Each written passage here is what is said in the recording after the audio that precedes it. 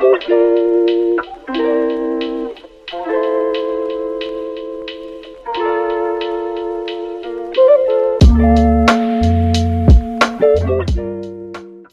long as it takes. Now Ukraine's friends are turning off the taps. As the USA announces support cannot be indefinite, several East European states are also looking for a way out.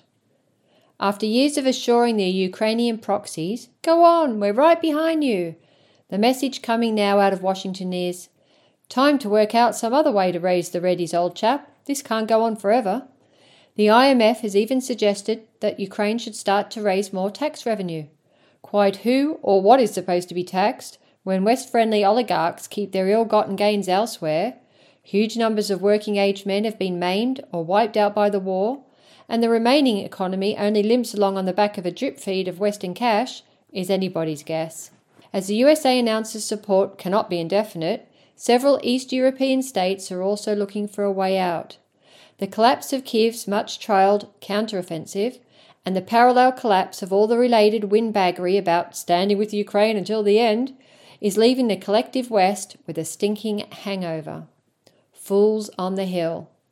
Nowhere is this more evident than with the fools on Capitol Hill in Washington, where both Republicans and Democrats still keep up the pretense that they will, quote, stand by Ukraine for as long as it takes, end quote, whilst in reality they are both possessed of a fervent wish to wash their hands of the whole affair and find the exit, leaving Europe to sort out the mess. This contradiction, which cannot be sustained for long, is currently being played out on the floor of the US Congress as representatives chew over the budget requirements that need to be agreed for 2024. This is never an edifying affair at the best of times, as rival political fractions vie to settle old scores, feather nests, and promote vanity projects, not scrupling to hold up ratification of the whole budget to accommodate this or that amendment. This is a dangerous game to play, and some years the deadline is breached, leading to the actual breakdown of public services, as pay to public servants and teachers is withheld. What usually happens to break the deadlock is that some compromise form of words is finessed, allowing social life to resume. But these are not the best of times for US imperialism, which is losing its proxy war against Russia, losing its influence in the world, and right now confronting the outbreak of an audacious revolutionary war in occupied Palestine. What in happier times might be passed over as a storm in a constitutional teacup may not be so easily smoothed over now that Uncle Sam is on the ropes. On this occasion, what happened was that the Republican Party, increasingly fed up by President Joe Biden's willingness to go on chucking money into Kyiv's money pit with nothing to show for it, and eager to call for money instead to fund tax cuts and tackle Mexican immigration, challenged the government's resort to a so-called, quote, omnibus, end quote, bill, which as well as doing normal things like paying teachers and civil servants, would also encompass the provision of billions of dollars in aid for Ukraine. Seeing this as a kind of smuggling exercise, the Republicans not only shot it down, but went on to oust Kevin McCarthy, the Republican House Speaker who helped craft this most aborted compromise budget and who was rumoured to have concluded a side deal with Biden behind the back of his own party. Under the US Constitution, the budget bill cannot be launched without the election of a new Speaker. Meanwhile, the clock is ticking towards the 30 November deadline for ratification of the national budget. With Ukraine's counteroffensive dying on its feet and stooge actor President Volodymyr Zelensky's whining for more scraps from the imperial table falling on deaf ears, it is becoming clearer by the day that the USA is now moving to disengage from the war. Neither party in Congress can seriously contend otherwise. But so far from this tacit common ground enabling a bipartisan approach to planning the endgame, the reality is that reeling from a humiliating defeat in the proxy war, both parties are plunged into chaotic mutual recrimination, with Republicans accusing Democrats of trying to sneak through inflated military aid appropriations, and Democrats accusing Republicans of sabotaging efforts to reach agreement on government spending levels in time to avoid a national showdown of public services. There are further tensions coming out from within each party too, as when pro-Trump Republicans engineered the ouster of his fellow Republican, Kevin McCarthy. Defeat in Ukraine, chaos in Washington, revolution in Palestine.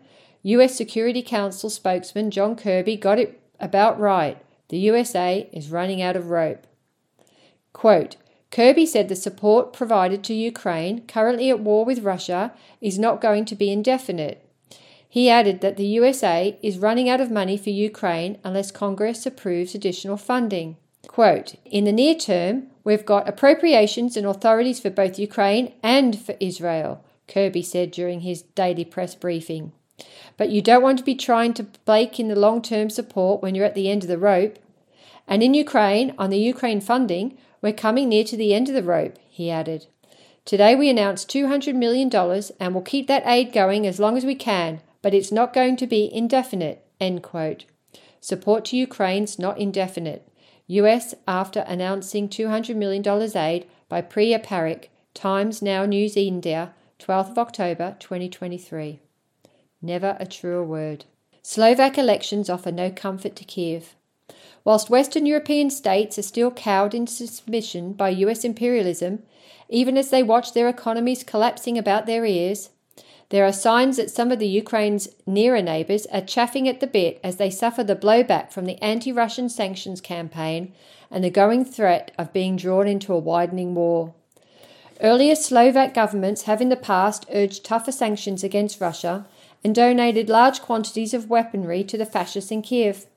But as the Ukrainian counter-offensive hits a brick wall and Slovakia, a member of both the European Union and NATO, held elections at the end of September, Vera Jourova, the European Commissioner's top digital affairs official, was so worried that the vote might not go well for the West-chosen party, the Liberal PS, that she stated in advance that the vote would be a test case, quote, to see how effective social media companies would be in countering Russian propaganda. She presumably worked on the circular argument that if PS did well, then Russian propaganda would have failed, whilst if the PS did badly, why then this must mean that the dastardly Russian disinformation had done its work.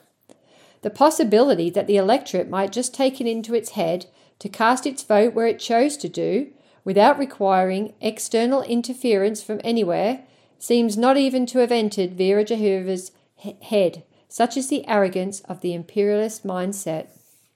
Doubtless to her fury, the elections were in fact won by a left-wing populist leader, Robert Fico, whose SMER party secured 22.9% of the vote.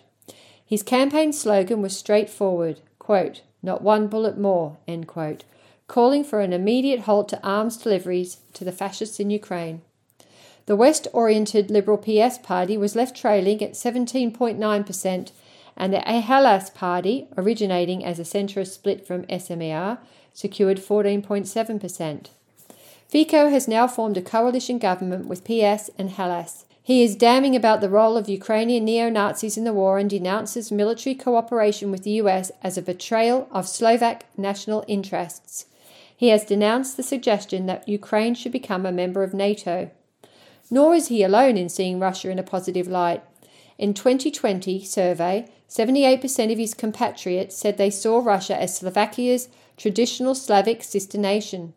Approval ratings dipped a little in the immediate aftermath of the launch of the special military operation, but in May this year, another survey revealed that support for continuing with NATO membership has sunk to 58%. Further, a full 50% of respondents blamed the USA for endangering regional security, and 69% feared that by supporting the Kiev junta, the Slovak government risked dragging the country into war. Unsurprisingly, the highest level of support for Kiev and NATO was in Bratislava, a wealthy region in the west, whilst the warmest assessment of Russia was to be found in the more working-class eastern areas, suffering high levels of unemployment. In Hungary, too, the EU has its work cut out trying to persuade Prime Minister Viktor Orban to lift his veto on an urgently required aid package for Kiev. With a left populist Prime Minister in Slovakia working in tandem with the Hungarian President, the West could find it difficult to rely on its friends in the East. Even more worrying for them is the open contempt with which Poland's President Duda recently dismissed his erstwhile allies, describing Ukraine as a drowning man struggling to drag down everyone else and refusing to send any more weaponry. When the dust settles from the 15th October election, it is possible that a weakening of Prime Minister Mateusz Morawiecki's parliamentary base may make it difficult for his Freedom and Justice Party to form a government. But whether Warsaw will return to the generosity shown towards its troublesome neighbour before the collapse of the illusionary counteroffensive is yet to be seen. Bulgaria's President Rumen Radov summed up the impatience with Kiev shared by many of his neighbours when he grumbled, quote, "Ukraine insists on fighting this war, but the bill is paid by the whole of Europe," end quote. It was the United States that instigated the proxy war against Russia. It was the United States that bullied and cajoled Europeans into supporting it. But now that the wheels have come off the whole enterprise, it's the United States who's turning around and saying to Europe, "This is your war, deal with it."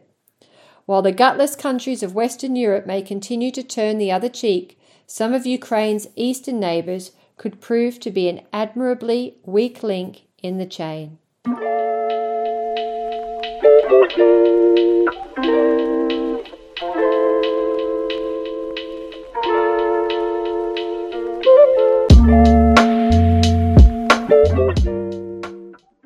Thanks for listening to Proletarian Radio.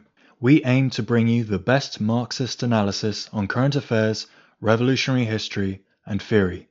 Do like, comment, subscribe, and share our content to help us reach the widest possible audience. We are a small organization with limited resources, and we need worker support if we are to grow and fulfill our mission. If you are able to make a one-off or regular donation, no matter how small, please visit our website at thecommunists.org and register as a supporter.